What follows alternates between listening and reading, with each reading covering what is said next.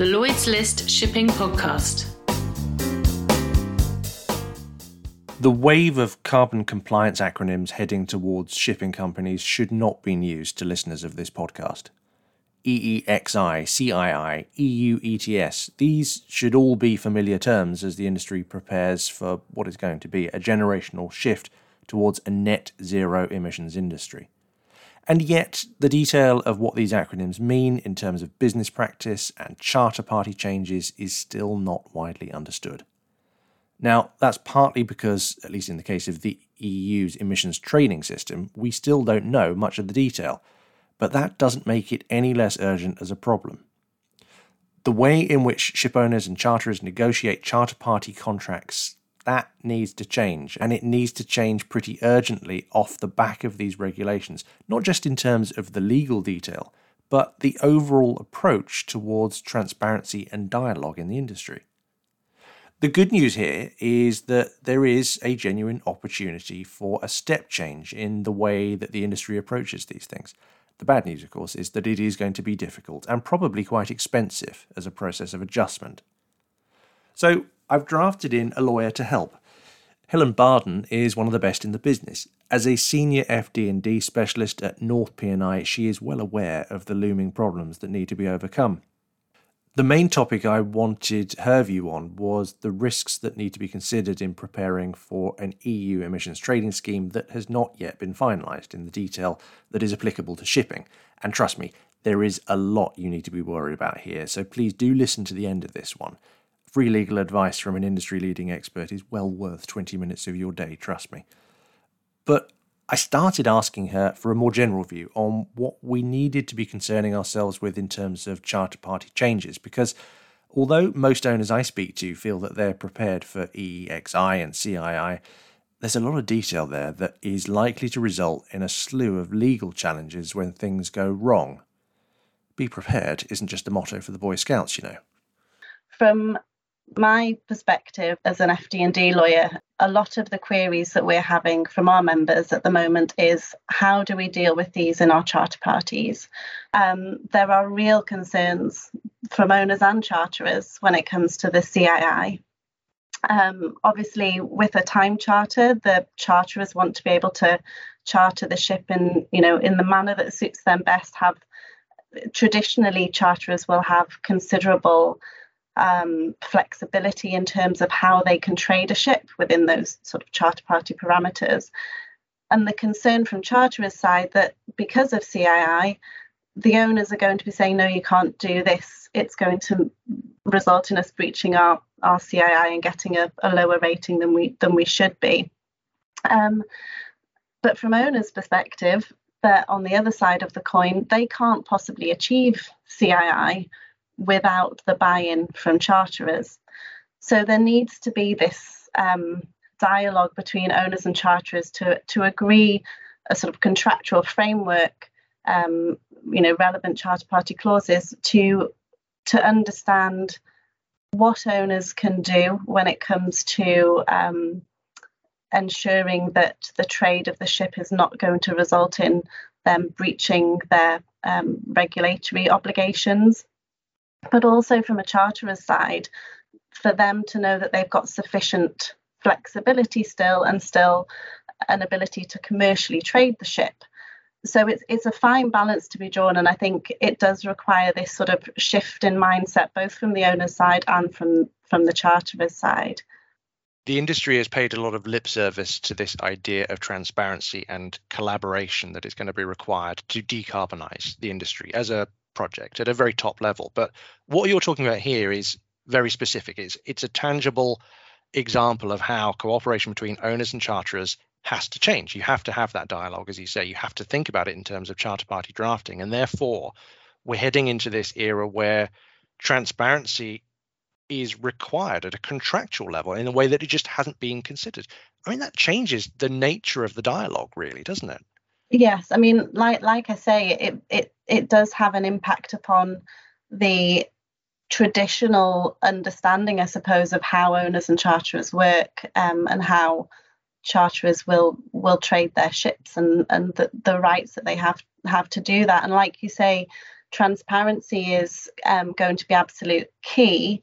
I think one of the other concerns on top of the achieving the regulatory requirements is also the amount of data that owners and charterers are going to have to get on top of and understand, and also the ability for sort of owners and charterers to be reading off the same page, if you like, in terms of that data. They might not have the same systems, and you have bigger charterers and bigger owners and smaller charterers, and that will very much impact upon the ability of those companies to fully understand the data that's being produced and fully understand the impact of certain voyage orders on, for example, CII.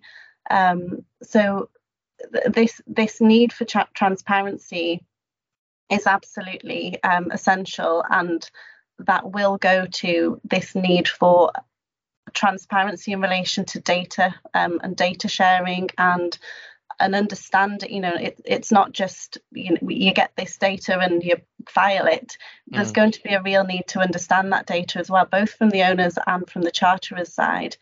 So that's another layer that also needs to be borne in mind in relation to these regulations. And that's not just for the IMO regs, the EU ETS as well. The charterers are going to want to be comfortable that if the liabilities in terms of the allowances that owners are trying to pass down to them under the EU ETS, they're going to want to be sure that owners are making those calculations correctly and that they're liable for the correct amount of allowances. So, and that's all fundamentally on the data that's provided. Well, let's turn to the EU ETS, if you don't mind, because if CII is complicated, then it frankly is a minor administrative hiccup compared to the ETS and some of the requirements that are coming down the pipeline for ship owners, because we don't yet have the details. We have the broad scope of the fact that we know that shipping is going to be included in this European cap and trade principle. We know that the cap is going to be reduced over time so that total emissions fall, but we're still in a political process whereby the European Commission, the Council of Ministers and the Parliament are all agreeing the details of the text. Mm-hmm. So we don't yet have a final draft that we can look at and say this is what it means. And that's important because just the very definition of what a ship owner is not yet clear. And from a charter party agreement, I would presume that is quite difficult. Yes, and you would presume correct on that point. I mean, this uncertainty for ship owners and charterers for a regulation that could be introduced probably not sooner than the end of next year, but still that's not far away when we still don't know the detail of it. And that does produce a big challenge when it comes to drafting the correct clause within a charter party and getting both parties on board. Like you say, there's still this trilogue discussion that needs to take place between those three EU institutions to finalise the detail of the EU ETS, and I think that's expected to take place in September. How long that will take, I'm not sure, but it could be that we have the final form towards the end of this year. I think what is clear is it's going to be something resembling what has already been put on the table. We had the Commission's proposal in July last year, and since then, more recently this year, we've had the Parliament's proposed amendments, and then also the Council's view on the same drafting. So the Commission and the Council seem to be more aligned with each other in terms of how they see the EU ETS working. There are points that the Parliament have proposed, which I think it's a more ambitious proposal, you might like to say, than the Commission's and the Council's. But points that the Parliament have made and proposed in terms of how the EU ETS should look, whether those get taken on board, we don't know yet. I think I mean, and I'm asked on a almost weekly basis by members, when is it starting, and when are we going to need to start worrying about this? And obviously, from a contractual perspective, if you're entering into a long-term charter now, really, you need to start thinking about it. But in terms of it actually starting, I think because whilst the Commission's proposal had been to start 1st of Jan 23, given where we are, I think that is highly unlikely. The Parliament have proposed a start of 1st of Jan 24, which I think is more realistic. The Council have suggested that it would basically start a year from the point at which the directive is finalised. So if the directive is finalised at the end of this year, then it'll start the end of next year. The Commission and the Council seem more aligned in terms of having this phased-in approach. So it's not to say that it's a full hit from the start of maritime being brought into the ETS, whereas the Parliament has proposed that actually 100% of the emissions will be addressed from the start, so from 1st of January 2024. So depending on which way it goes, it might not be as big of a concern right at the start. But yeah, like you say, we don't know yet, so we have to wait and see.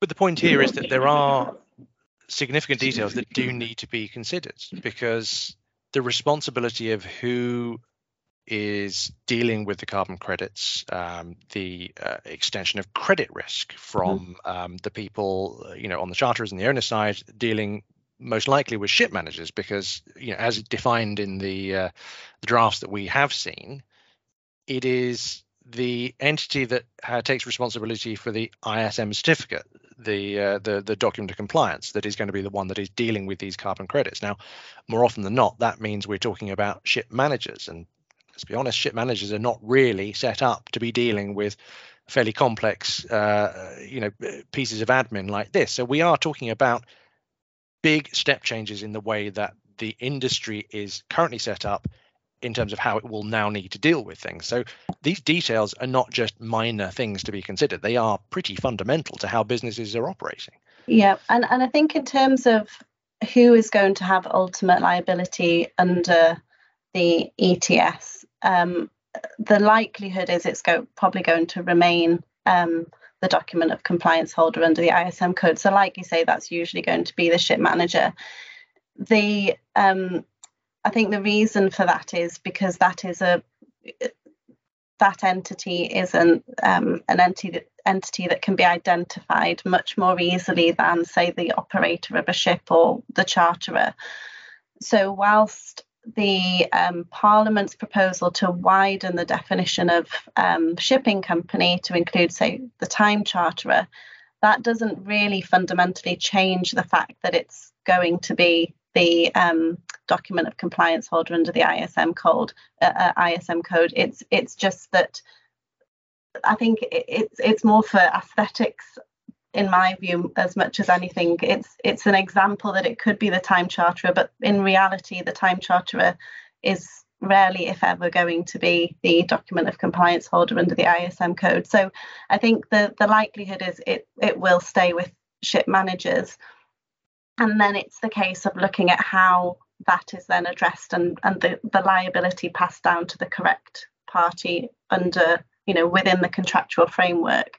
So all, the Commission, the Parliament, the Council all seem to agree on the fact that whilst it might be the ship manager who has ultimate responsibility, the liability should rest with, for example, the entity who has responsibility for the speed of the ship, the route, cargo, choice of fuel, which generally we're talking about the charterer of the ship. So the intention seems to be to pass that liability down the charter party chain. The most straightforward, which I say straightforward, it would be the most straightforward way if we knew the actual detail of the regulation, would be within, putting a clause in the charter parties The alternatives have been suggested, for example, that the member states should impose a contractual obligation to so that the cost is ultimately rests with the commercial operator, or then it should be imposed at national level that where the liability rests. I'm very unclear as to how that would work. To me, it seems quite a difficult thing to achieve, especially when there could be competing agreements between the parties within a charter party context. So, in terms of dealing with how that liability should be passed down, really, it should be done within the charter party itself, as agreed between those parties to the contract. BIMCO have produced an emission trading scheme allowances clause, and that has already been published. One of the points that I should sort of flag, I suppose, in relation to that clause is that has been drafted on the basis that there is more freedom in terms of who can purchase allowances, trade allowances within the EU ETS framework. One of the points that the Parliament has taken up is to limit that right, so that only entities and regulated entities, so seemingly the ship managers, being the document of compliance holder, with past, future or existing responsibilities under the ETS, can actually open a union registry, which would mean they can buy and transfer allowances. Mm-hmm. So as it stands, the BIMCO clause wouldn't work with the framework that the Parliament is proposing. So that's something that is being watched from the BIMCO side. I was on the drafting committee for that clause, so we're very mindful of that and how it comes out in the wash after the trilogue discussions between the three institutions. Okay. So just in summary, I mean, we have a huge amount of risk that needs to be considered coming down the pipeline over the next 18 months, broadly speaking.